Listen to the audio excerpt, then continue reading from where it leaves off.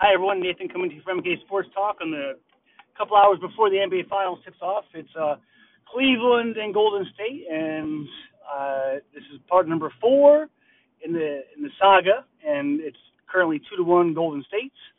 And this year's squad is going to be much more depleted than ever for the Cavaliers going up against 4 All-Stars and what could be a couple of starters for Golden State if they were to other teams.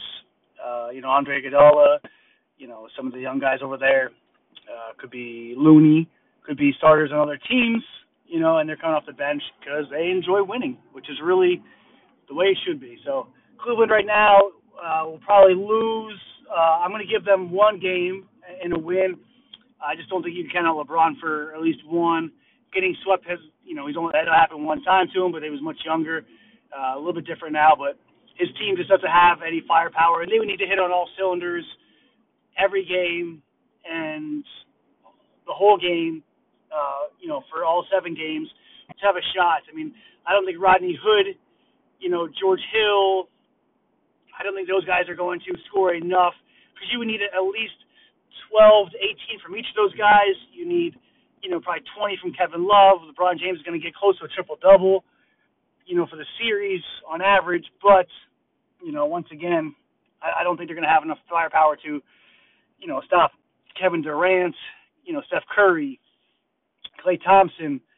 It's just loaded over there in Golden State. So I think it's going to be a wash, and I think they're going to get rolled pretty good, unless Cleveland just happens to play an outstanding game, So, and I think you're going to get inundated with the where's LeBron going to go next type, saga after this.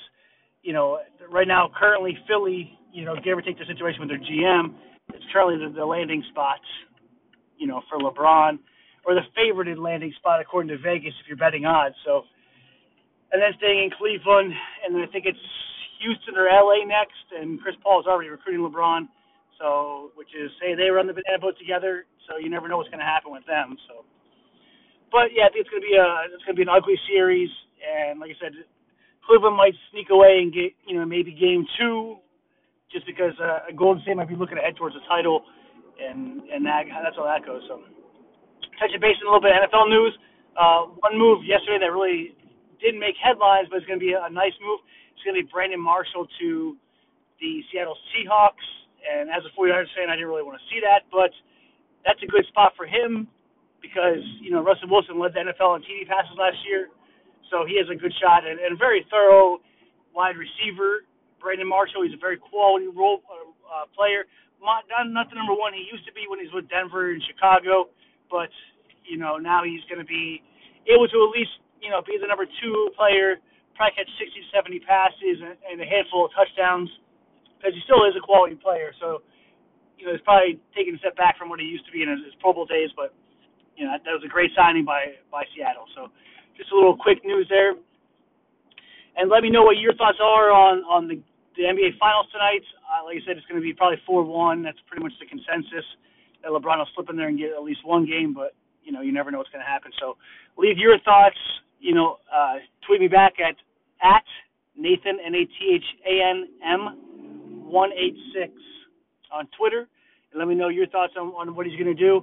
And be sure to visit our sponsor, N1ProductsCo.com, and the number 1ProductsCo.com, with the illuminating hydration motivation bottle, and grab yours today. So enjoy the finals. We will talk to you tomorrow with a quick recap of the games, and we'll see what happens. Enjoy your day.